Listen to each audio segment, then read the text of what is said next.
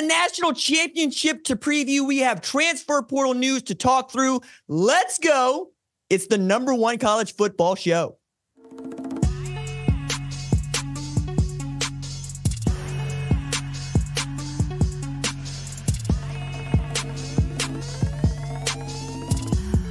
What's up, kid folk? Welcome to the number one college football show. I am your host, RJ Young. Thank you for watching on the Fox Sports app, YouTube, or listening wherever you get your podcast. Today on the show, DJ Uiagalelei has committed to transfer to Florida State. What did I learn from Jackson Arnold's debut as the starting quarterback at Oklahoma?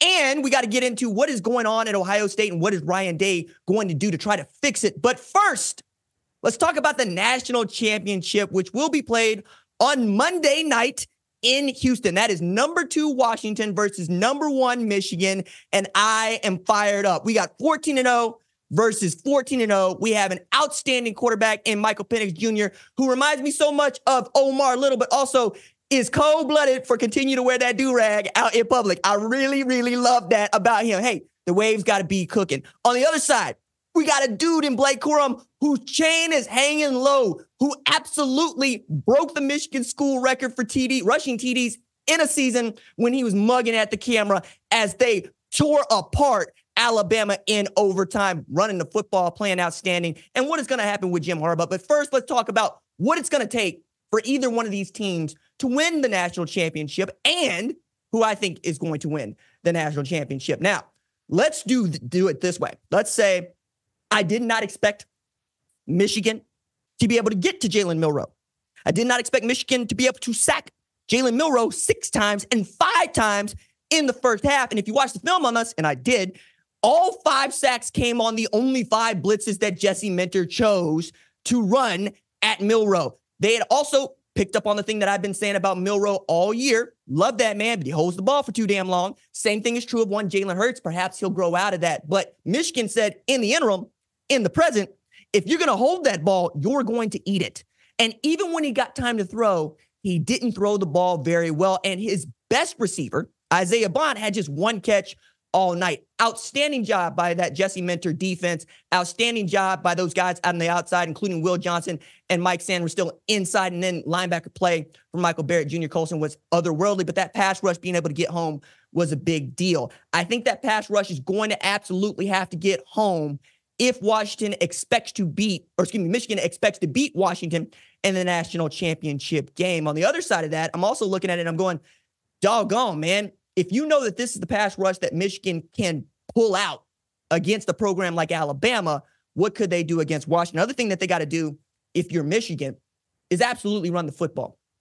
That's who they are, though, right? And I thought it was really fun to see Blake Corum continue to get touches and to build and build as that offensive line was able to do, well, what we thought that Michigan offensive line was able to do all year, which is wear people out, get into the third and fourth quarter, and then sit on people. But they also proved they have the moxie to come from behind, which is something that we had not seen them do all year because Michigan had never been behind in the second half of any football game in 2023.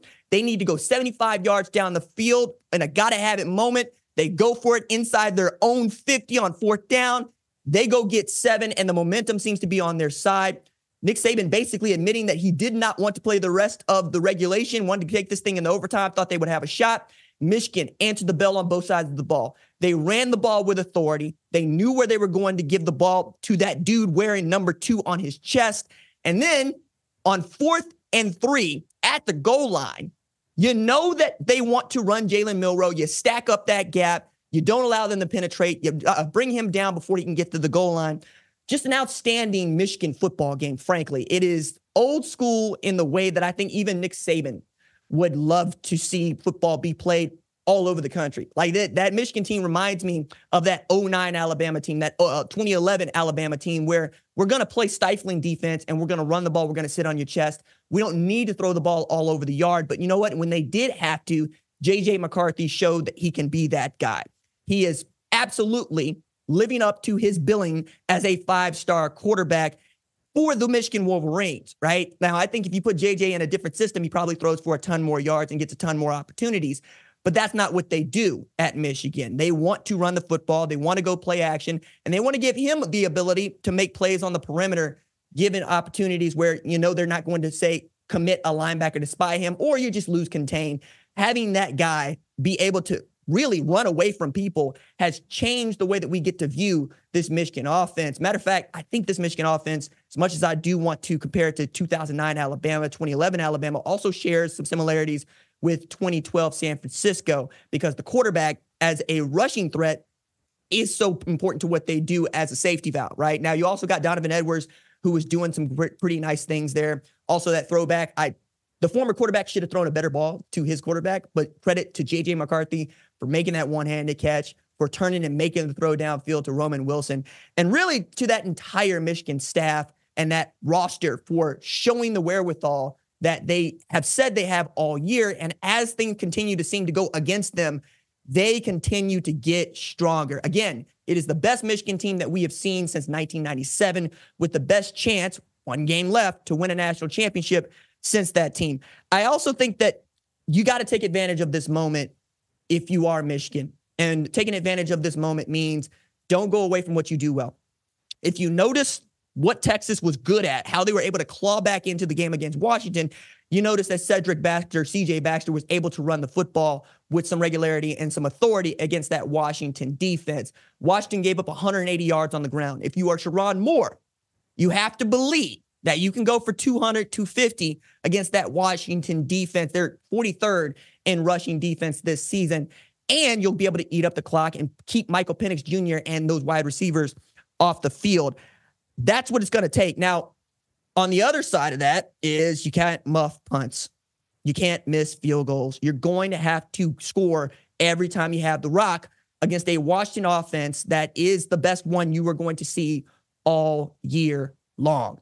They know how to score. It does not shake them to play from behind. It does not shake them to be in one-score games. Matter of fact, in one-score games, that's winning time for Washington. They go win those. They are 11-0, right? 10-0 against ranked opponents in one-score ball games. So if you give them the ball back at the end, expect them to go get 6 or 7. So you need to score 8 or 9 if you're going to give them the ball back. Otherwise, you got to do everything in your power to try to keep it.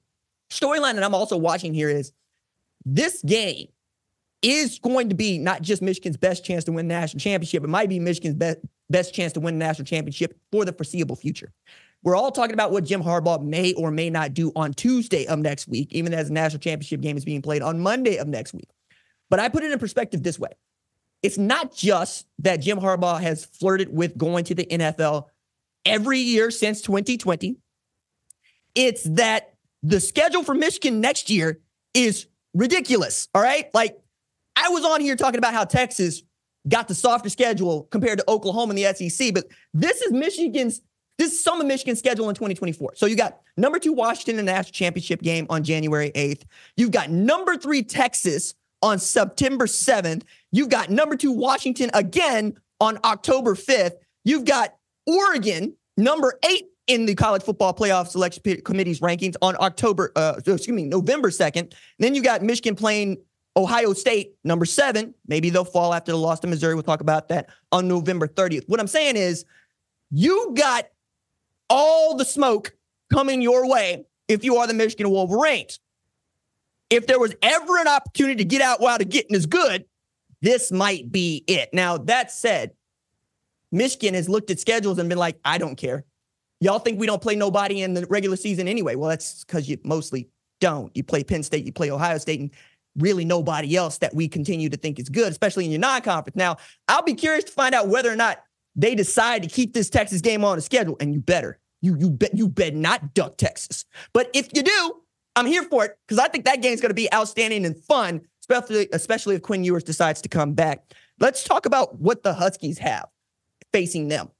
Now that we are over the trepidation and fear of losing to Texas Huskies fans, I need you to get on the good foot. I need y'all to have a great time watching it purple rain in Houston. You about to get chopped and screwed in Houston, dog. We got the quarterback wearing the do-rag in Meg the Stallion City, in Lil Flip City. Okay? And if you Sharon Moore, in Paul Wall and Riff Raff City. You know what I'm saying? We got some Slim Thug happening with the Washington Huskies. Okay, I understand y'all do grunge and y'all get do the plaid shirts and the Kurt Cobain thing up there, but I need y'all to come down here and get this chameleon air on, okay? I need you to be thumping in the trunk because that's what you got with these Washington Huskies. These boys know how to go get it, and they are led by that dude wearing number 9. Look, that man is passing for more than 325 yards per game. That man put up 430 pass yards on Texas in a college football playoff semifinal. And that man has led you to a school record 14-0.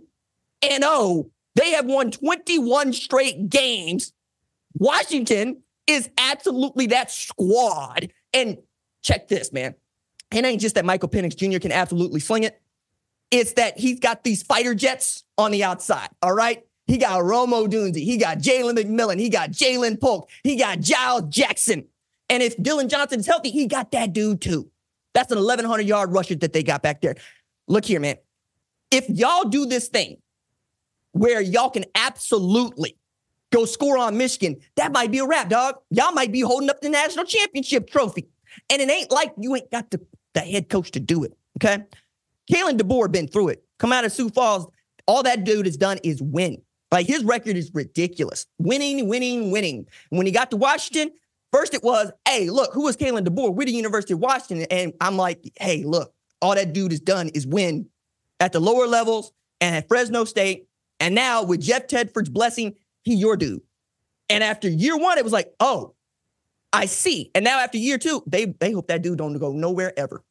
You know what I'm saying? We talking about Kalen DeBoer getting up there with Don James in the whole hierarchy of what it means to be a head coach at the University of Washington. Don James, also the dude that first gave Nick Saban his job at Kent State, goes back deep with the Washington Huskies. I'm also going to add in here that if you can keep Michael Penix Jr. clean, this game goes cleanly for Washington, okay? It's the Joe Moore Award-winning offensive line, and yet people still talk with the slander and write with the libel about what this offensive line can or can't do. They have allowed 11 sacks all year and not a single one against Texas. They keep that man, Michael Penix Jr., clean, okay? Like he in a new suit, clean. That man does not hit the ground with that offensive line protecting him. And you know what? He gets the ball out of his hands. So if Michigan can get home, they will be the first to be able to get home with regularity. Nobody has sacked Michael Penix Jr. more than twice in any game this season, okay? So we're going to find out real quick who's probably going to win this game because it's going to be right there. Offensive line that won the Joe Moore Award last year, right? The offensive line that won the Joe Moore Award this year, and one of the best defenses in football, playing against the best passing attack in football. Very excited about what this game can be. Now, I think that this game reminds me so much of everybody's favorite state championship. Okay? You know how it is in your state. You got one 6A squad that's undefeated, another 6A squad that's undefeated, and they show up together, and it's like, damn, I don't know which one I'm going to bet on. I don't know if I'm going to pick the team that's got the great offense or the team that's got the great defense, and really it's about which style do you trust the most and which one do you like the most, which means that I got to make a pick. And I had been going back and forth the last couple of days on who I would pick to win the national championship. And bear in mind, I was wrong on both accounts of the college football playoff, right? I picked Texas to beat Washington. Picked Alabama to beat Michigan. So if I picked your squad, maybe you are fearful. If I don't pick your squad, maybe you're like, oh, we got this in the bag. RJ ain't been right about the college football playoff all year. 2024. You know what I'm saying? It's 2024. However, I'm going to go with the Washington Huskies to win the national championship.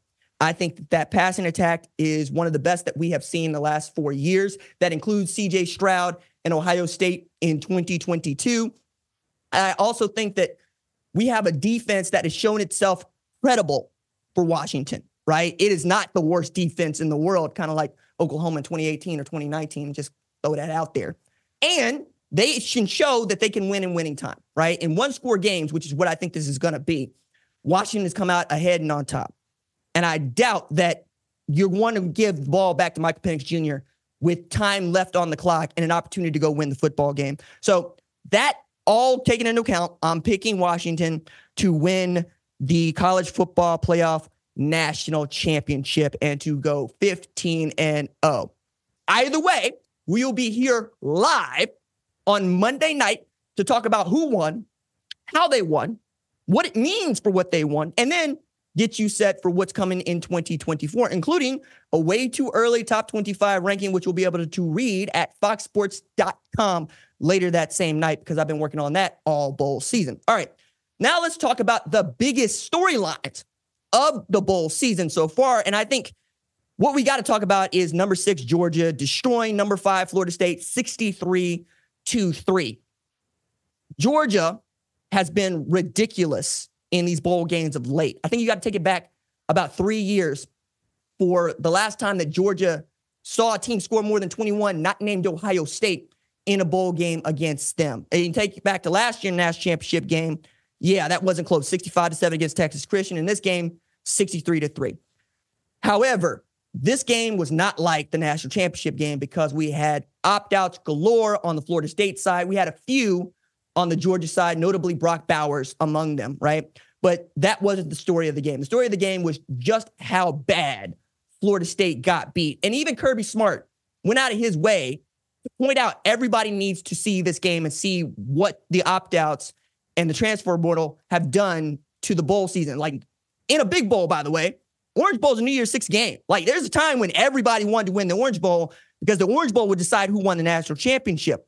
Now, we're talking about with the expansion of the college football playoff, we're talking about teams that don't get in and how they basically check out for the rest of the season and how that product looks on a football field. And that's what you want to really protect. You want to protect the integrity of the football being played. It is the foundation of credibility. If we don't have good football being played, people are going to stop watching the football that is being played, okay? Always and forever, we're going to talk about the quality of football. Even Tom Brady in the NFL was talking about, I don't see good quality football. I'm like, hey, dog, hey, chill now. Them pros too now. And he's like, well, I'm the best that ever did it. Fine. But does the bowl system need an overhaul is really a question that we got to answer. And I'm going to answer that one. But I'm also going to point out, Florida State showed up, man. Like, I understand there's no Johnny Wilson, there's no Keon Coleman, there's no Trey Benson, there's no Jaheim Bell, there's no Jordan Travis, there's not even a Tate Rodemaker. But they did show up and they did play. And under the worst and hardest circumstances you could. Like, this blowout reminded me a lot of Oregon playing Georgia in Dan Lanning's year 1. That was a real gut check. That was a wherewithal check. That was a, do you have the respect for yourself and respect to the game to keep going out there and trying to make plays? Are you Steve Rogers putting up your hands going, I can do this all day, as you're getting absolutely ragdolled? Like, I learned a lot about the integrity of that Florida State football team, and they earned so much respect from me, even as they were absent more than 450 starts and 130 of this season's 286 starts. This was the first worst loss that they had suffered since 59-10 Clemson in 2018 and 49-0 Florida in 1973. But again, I look at it this way. These dudes answered the question, can you be perfect? They were perfect. They went through the entire regular season without a loss, and then they won the ACC championship without their starting quarterback, and they were penalized for it. They were told they weren't good enough, even though there's no loss for them in 2023. They also showed what I try to tell everybody, especially about the job that I get to do. Hard work does not grant success. It is the barrier for entry. You have to bust your behind to get an opportunity, even a sniff at an opportunity. And even then, people will close the door on you, and do frequently. You have to be willing to fail at this. They showed what it looks like when somebody does fail at this, okay? You didn't do enough is what they'll say in the regular season. You didn't win by enough. You didn't look good enough. You lost a quarterback. Okay, sure. When nobody gave them a chance, they still showed up to play and still won these games. Fate was predetermined by others, which, you know what, is the reason why I envy you if you're a Florida State football player on this 2023 season. Because we know forever this wasn't about you. You got to show, hey, look, I am what happens when you give everything. Sometimes it doesn't go your way. You know that I'm fond of talking about Greek mythology, and I have Aristeia tattooed on my forearm because it is a gift from Athena. You have to be willing to die in battle to get it. Matter of fact, you have to be dead to get it. And if she chooses you, yeah, you get to wake up and vanquish your enemy in that one battle. It's a gift. But it is her right to pass you over if she doesn't want to give it to you, which means you're just there, giving all you have on the battlefield, and that has to be enough. We tell these kids that if you work hard, good things will happen. This was a case in which that was not true. So if nothing else, let's be honest about this. Let's tell the kiddos straight up, hey, you can be perfect, but that doesn't mean we're going to pick you to play in the national championship game, and let them play with that sort of fire and that sort of fury. I'm envious of Florida State because they got an opportunity to do what I think life is about. They got an opportunity to stand and fight, even as they didn't really have a chance to win. That will forever move me because it's the hardest thing to do in the world, to show up knowing that you're probably going to get your ass kicked and put your hands up and say, I'll be here. I came to work today. A lot of people don't come to work today. So for the kids that did show up, please understand there are adults in this room, adults across the country that are so moved by what you did because you chose to keep up your end. Next year, let's see if he can do a little bit better. Let's run it back. See if you can go undefeated, even as I might be picking against you again. I might think that your schedule's watered down again. Make me eat it. That's what I tell the kiddos. Make me eat it. If you need to show up in my Instagram DMs and tell me off to get you going, you do that because I want you to win. I'm on your team forever and ever. And Mike Norvell is doing his best to try to put them back in this position because nobody is more pissed and angry and sad than that man because that's his football team. He recruited those dudes, just like he has recruited DJ Uiagalelei to help them build back the roster that can win a national championship in 2024, or so we think. We'll see. Now, the thing about DJ Uiagalelei choosing to go to Florida State is he's going to need some help. As I mentioned, a lot of dudes went into the NFL draft. A lot of dudes went into the transfer portal from this Florida State football team. But like everybody else, they have an opportunity to go into the portal and try to get some guys that can help him at the skill positions. But we also need to add in here, DJ Uiagalelei came out the same year as Bryce Young and was the number 2 player in the 2020 class at his position. Okay? 5-star quarterback. Shows up at Clemson, backing up Trevor Lawrence, and then has a great game against Boston College, has a great game in a loss to Notre Dame, chooses to go into the portal a couple years later after Cade Klubnik comes off the bench to basically lead Clemson to another great season. Transfers to Oregon State. And at the time, I'm big on this because I'm thinking Oregon State is the Iowa of the West Coast. They are a quarterback away. And turns out they were a little bit more than a quarterback away in 2023, but they were right there in November fighting for a chance to play in the Pac-12 championship. However, DJ Uiagalelei has yet to live up to his 5-star billing. It's a guy that has not thrown for more than 2,638 yards in any season. And it's a guy that has thrown at least 7 interceptions in every season that he has had multiple starts. Okay? I think you need to continue to develop him. Mike Norvell has something far from a finished product in DJ Uiagalelei, but he's got all the tools, man.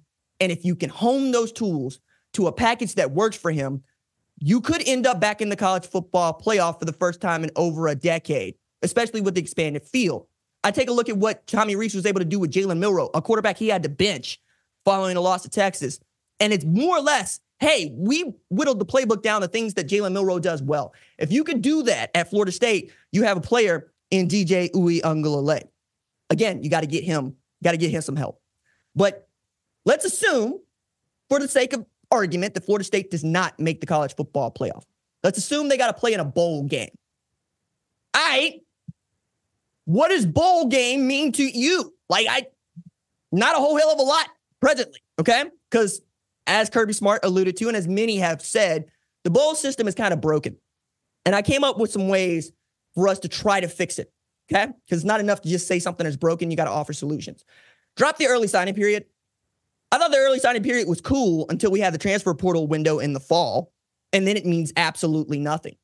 Because not only will guys not sign during that period and might want to take it into February, we're talking about transfer portal commitments being bigger deals than 5-star commitments to whatever university, especially if that 5-star is not a quarterback, because we don't know if that dude's going to even be around there. I remember Tony Grimes enrolled early at North Carolina. That was a big deal. He has since decided to transfer from Texas A&M. Did you know that? We're talking about Denver Harris taking a visit to go back to Texas A&M, okay? That's where we are in this whole conversation around the early signing period. I think you just go back to February and let the transfer portal do what the transfer portal does if you choose to keep it. But I don't know that that's a good idea. I don't know that the fall transfer portal is doing what we expect it to do. Now, I am loath to close the fall transfer portal entry period as long as football coaches get to be hired and fired during the same amount of time. I don't see that as fair. And just because that was the way it was doesn't mean it's the way it should be. We can come up with a better fix for this. And it might just be you don't get to fire a head coach until after the February signing period, or you just move the transfer portal entry period back to somewhere in January. How does that work with your academic calendar? It doesn't, is the answer. So maybe you only have the one period in the spring, but I still don't like this idea that you're going to have coaches that can get hired and fired or take other jobs and leave the kids there during spring football to kind of just fester. If they don't want to be there, you don't want to keep them there. Mac Brown was the first to actually acknowledge this. He said, look, I want kids at North Carolina that want to be at North Carolina. And if you don't want to be at North Carolina, I will help you go where you want to go. I think that's the way it's got to be. I know that we got coaches who are belly aching about having to recruit the kids that are on their roster, to which I say, that's your job. That's your job. If you don't want to do the job, quit. I guarantee you, there's a number of us that will take your $10 million head coaching gig tomorrow, and we will recruit all 85 of those players every single damn day. If you have got to a point where you are going to moan and complain about doing your job when it's inconvenient to do your job, quit. We ain't got time for that. We have no time for that at all, okay? Especially given the buyout that you get for getting fired. Nah, I'm not dealing with that. The other thing that I think we can do to fix the bowl system is compensate the players, pay the labor. Hello. Now, this kind of gets into some legal territory, but it's really not that complicated. The bowls can pay an NIL deal to a player to promote the bowl they're playing in, which more or less says they're going to play in the bowl, right? Think about what the Pop-Tarts Bowl has done for college football. We got kiddos that had never really been interested in college football that are interested in the Pop-Tart Bowl. I know this because I have a colleague who was watching the college football playoff semifinal. His kiddo walked out into the living room and said, are y'all watching the Pop-Tarts Bowl? And they said, no. Kid walked right back into his room and start playing. What if you could bottle that and use that to get more kids like that one to watch the football games that we think matter, right? I think that's a good way to go. I also understand that means taking revenue away from somebody, but you can also grow the revenue share pie, and you don't need to be greedy about it. Like if you are going to come up with a way for athletic departments to drop their money into a blind trust that you get to pull on for each one of these athletes, I think everybody wins there. I understand that nobody wants to share their money because this is America, but hey, look, at one point or another, you're going to have to pay the labor. The labor is going to do what's in their best interest, like not play in the bowl games. And we got too many as it is, man. We got 41 bowl games, and there is no damn reason why 5 and 7 Minnesota should be playing in a bowl game. None. Bowls used to be the prize at the end of a good season. It was the guarantee that you had if we're not going to pick you to play in the college football playoff. If you had a great season, we would honor that. And even then, not always, right? The Freedom Bowl, 1991, athletic director at Tulsa. It was the athletic director at Tulsa then. His name's Rick Dixon. That dude was jet setting across the country trying to get Tulsa into a bowl game as an independent because he was recognizing the kind of season they were having was worthy of such a thing. You had to hustle to get into a bowl game. That was the year Tulsa beat Texas A&M. All right? I want that back. I want the bowl system to work to where we are looking forward to it, not it's just another game that we have to play. Now, I also understand getting rid of the bowls, probably going to be impossible. Why? Because more people watch the Duke Mayo Bowl and watch the Texas Bowl, watch the Holiday Bowl, than watch any NBA or NHL game during those periods. As a matter of fact, Sports Media Watch had this great note. 2.2 million people watch those bowls that I just told you about, the Duke's Mayo Bowl, the Holiday Bowl, Texas Bowl on average. The NHL or NBA did not crack 500,000 viewers on any of their broadcasts during those same windows. We love football. We will watch football, especially if it looks mildly competitive. I know this because I watched every bit of Rutgers beating Miami. All right. And that's the Pinstripe Bowl. All right. The Pinstripe Bowl at Yankee Stadium. I'm not huge on playing football games at Major League Baseball stadiums, but you get my point here. I'm watching it. You know what I'm saying? I'm watching Boston College play at Fenway Park against Southern Methodist because I'm that type. And apparently there's more of us of that type than are not. But I think that those are ways in which we can really fix this thing, especially as we're going to 12 teams in the expanded playoff, depending on how grammatically correct you want to be. But we're going to have at least six of those games gone, right? Year 6 being in them. What if we just decide to cut the number of bowls in half? To where you basically, if you made the conference championship game, we'll find a way for you to get in there. And if you're Notre Dame and you happen to win 9 or 10 games, we'll also find a way for you to get in there, right? I don't think we need 41, though. And I think the December schedule is just so flooded because we're not just playing college football, we're watching the NFL. You know what I'm saying? Like I wrote a story for Fox Sports about everything you needed to know for Washington versus Michigan in the national championship game. It was the second most read thing on the site. The most read thing, the playoff picture in the NFL. Why is college football trying to pick a fight with the NFL? We don't do that. We're not going to win that. Why are we playing the national championship game after divisionals? You know what I'm saying? Like, I don't understand this. This does not make much sense to me. We need to either move the damn schedule up, which I think is great, started in early August, as opposed to early September, and start playing our national championship games around Christmas. That way we get out of the NFL's way because nothing moves the needle in this country like the NFL. College football will always be a priority, but it will never be the priority. We should adapt to such. Now, let's go back to some of the football that was being played. Particularly, I've been putting it off for a long time. Number 4, Arizona, rallying to beat number 12, Oklahoma, 38-24 in the Alamo Bowl.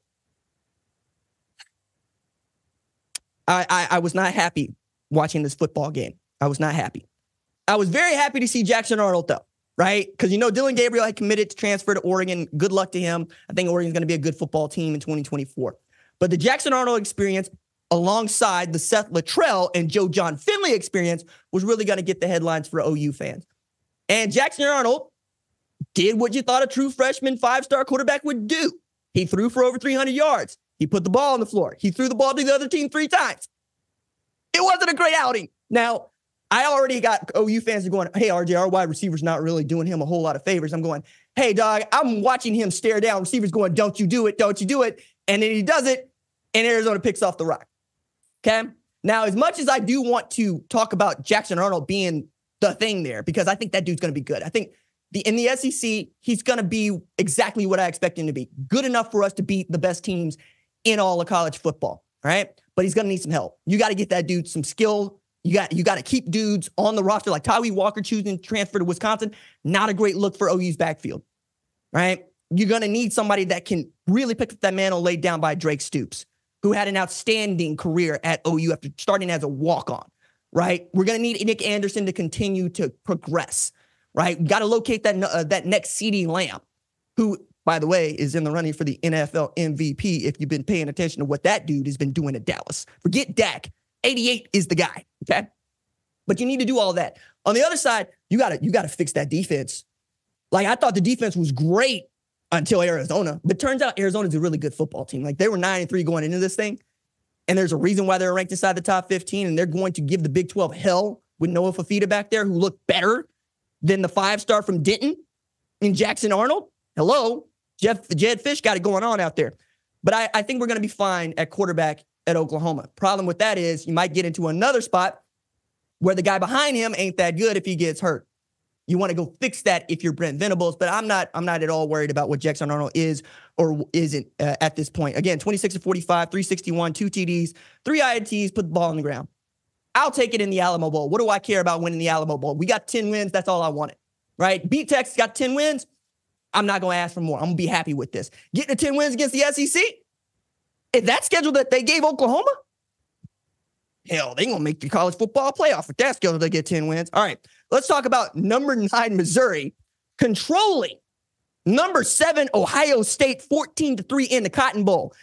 Man, this question really was not one I was prepared to answer at the start of 2024, but can Missouri win the SEC in 2024?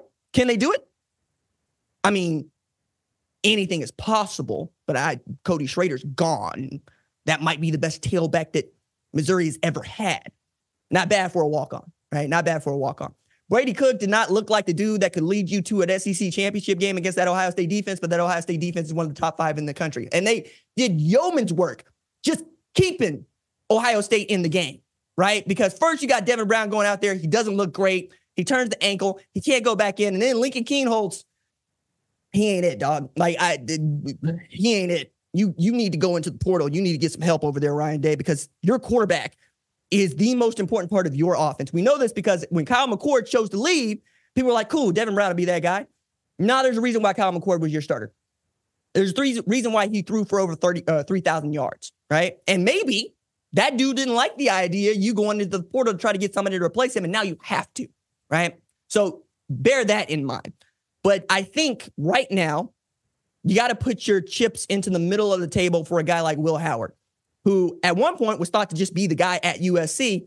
And then Miller Moss went and had, no, I'm the guy. I'm the guy. I win the Holiday Bowl. I threw 6 TDs. You can come get it if you want to. And even Lincoln Riley admitted, he's like, hey, I think that guy might have absolutely run off anybody that was up wanting to come here. And I'm going, yep, probably, right? Meanwhile, Ryan Day gets a guy like Will Howard. Is he as prolific as a guy like Kyle McCord? No, he wasn't. Not passing the ball.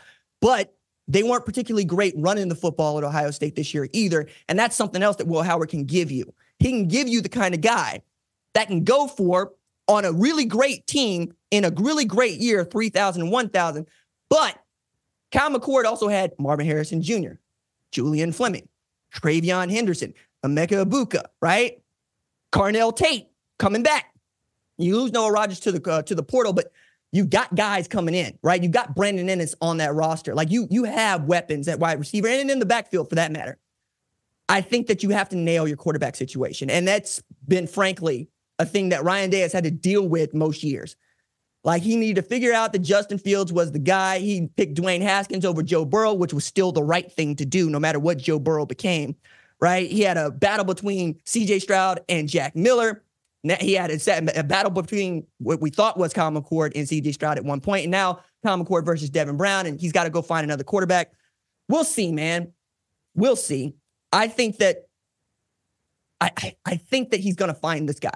I think that Ryan Day's too good a head coach, and that offense is too inviting to a great quarterback for you not to find a guy that is capable of winning football games at Ohio State. But it ain't about winning football games at Ohio State. It's about beating Michigan at Ohio State, especially if Michigan up and wins the national championship on Monday. It's going to get real hot over there in Columbus because it was already hot going into the season. Do you realize that Ryan Day was on a hot seat going into this season after they damn near beat Georgia and probably win the national championship because Texas Christian ain't that good?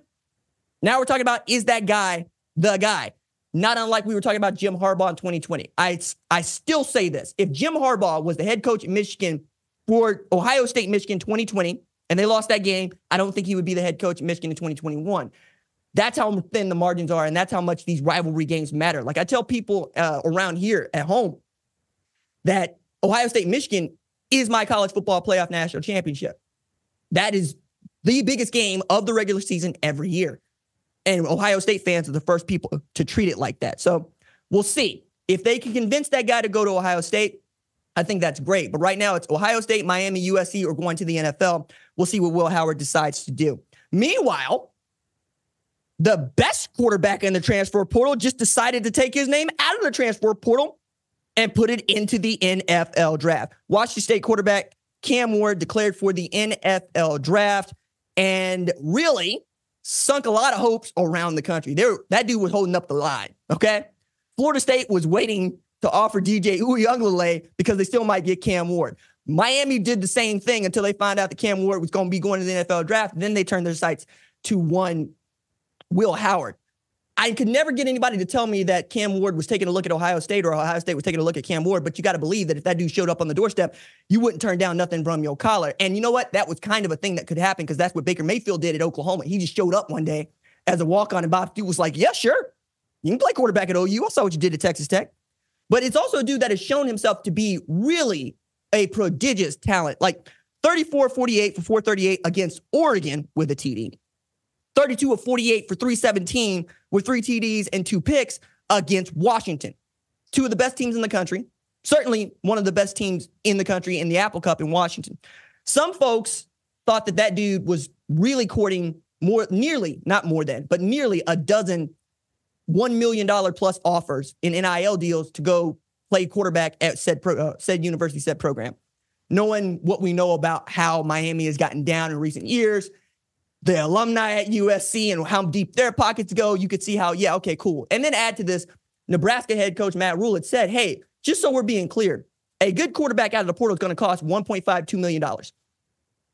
Okay, if you think that Cam Ward is the best of those quarterbacks, think of it just taking a little bit more to get him there. And even so, that dude decided to enter the NFL draft, which, I think is kind of puzzling because I've always told the kiddos, if you can make money in college football, you should do it because the NFL is going to be there.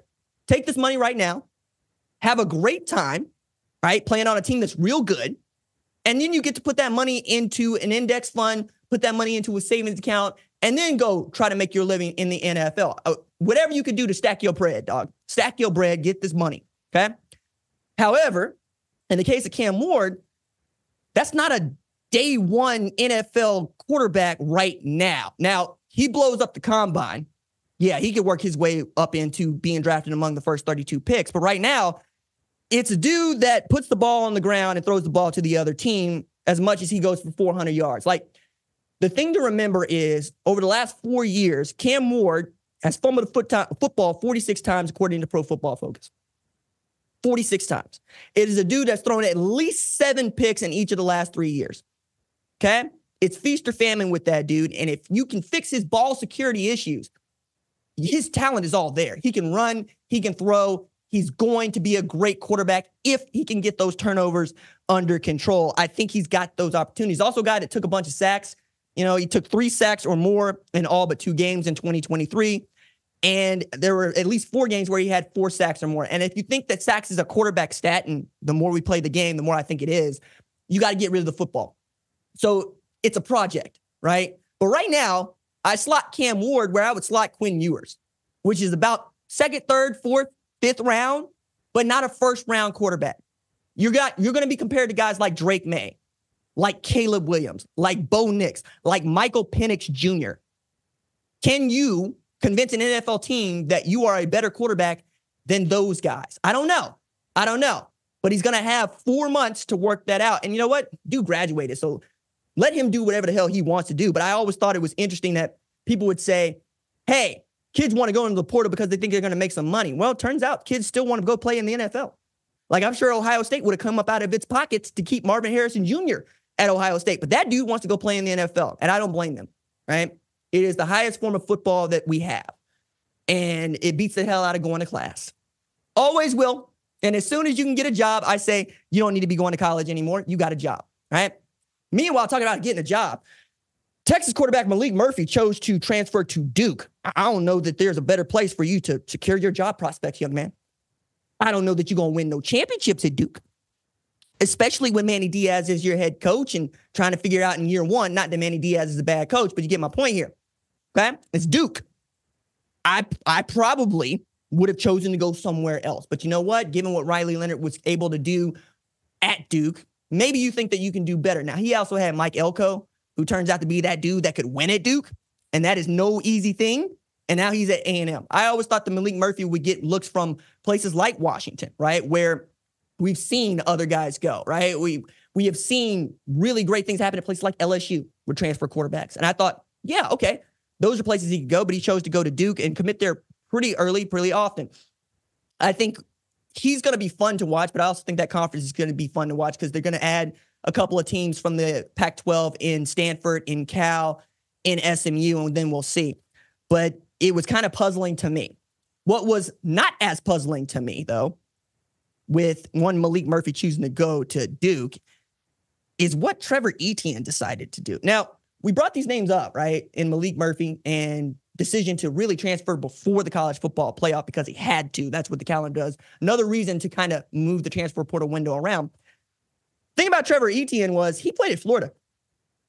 So when you go to Florida and you choose to transfer to Georgia, holy smokes. I used to think that nobody would do this, right? And I guess that's my own naivete, and I'm not usually that guy. But choosing to transfer from one rival school to another has become kind of the thing. Like Brendan Thompson did this at Oklahoma. He transferred from Texas to Oklahoma. You know what I'm saying? We saw Trace Ford transfer from Oklahoma State to Oklahoma. And now we've seen the best tailback at Florida transfer to the Georgia Bulldogs. I'm curious as to see how this year goes for him. Not just because I think that Trevor Etienne is a really great talent and they love to run the football at Georgia. Look at what Dajan Edwards and Kendall Milton had done just this year. But that's going to be a backfield that people forgot has Branson Robinson in it. And I knew the dude blew out his knee in August.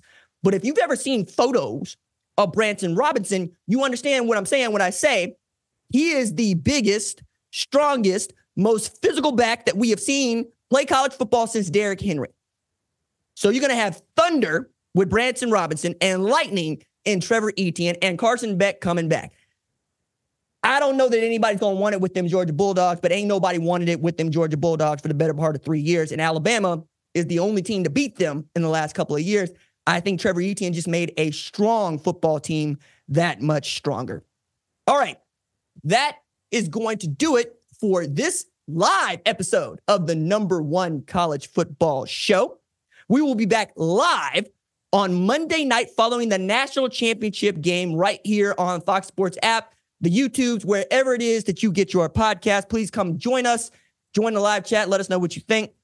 Our #1 college football show leads of screening are Jack Coakley and Torrin Westfall. They make us better in the film room. Production assistant Kiara Santana puts the special in our special teams. Social producer Javion Duncan makes sure the recruits and the rivals see the cake we bake. Chaz Boulay is sending in the signals. Niles Owens on the live switches. Senior producer Catherine Cordaji sees the entire field from the booth. Lead producer Tyler Wojak calls the plays from the sideline and the play snaps on my clap. We'll be back live on Monday night. Until then, stay low, keep those feet driving. Deuces.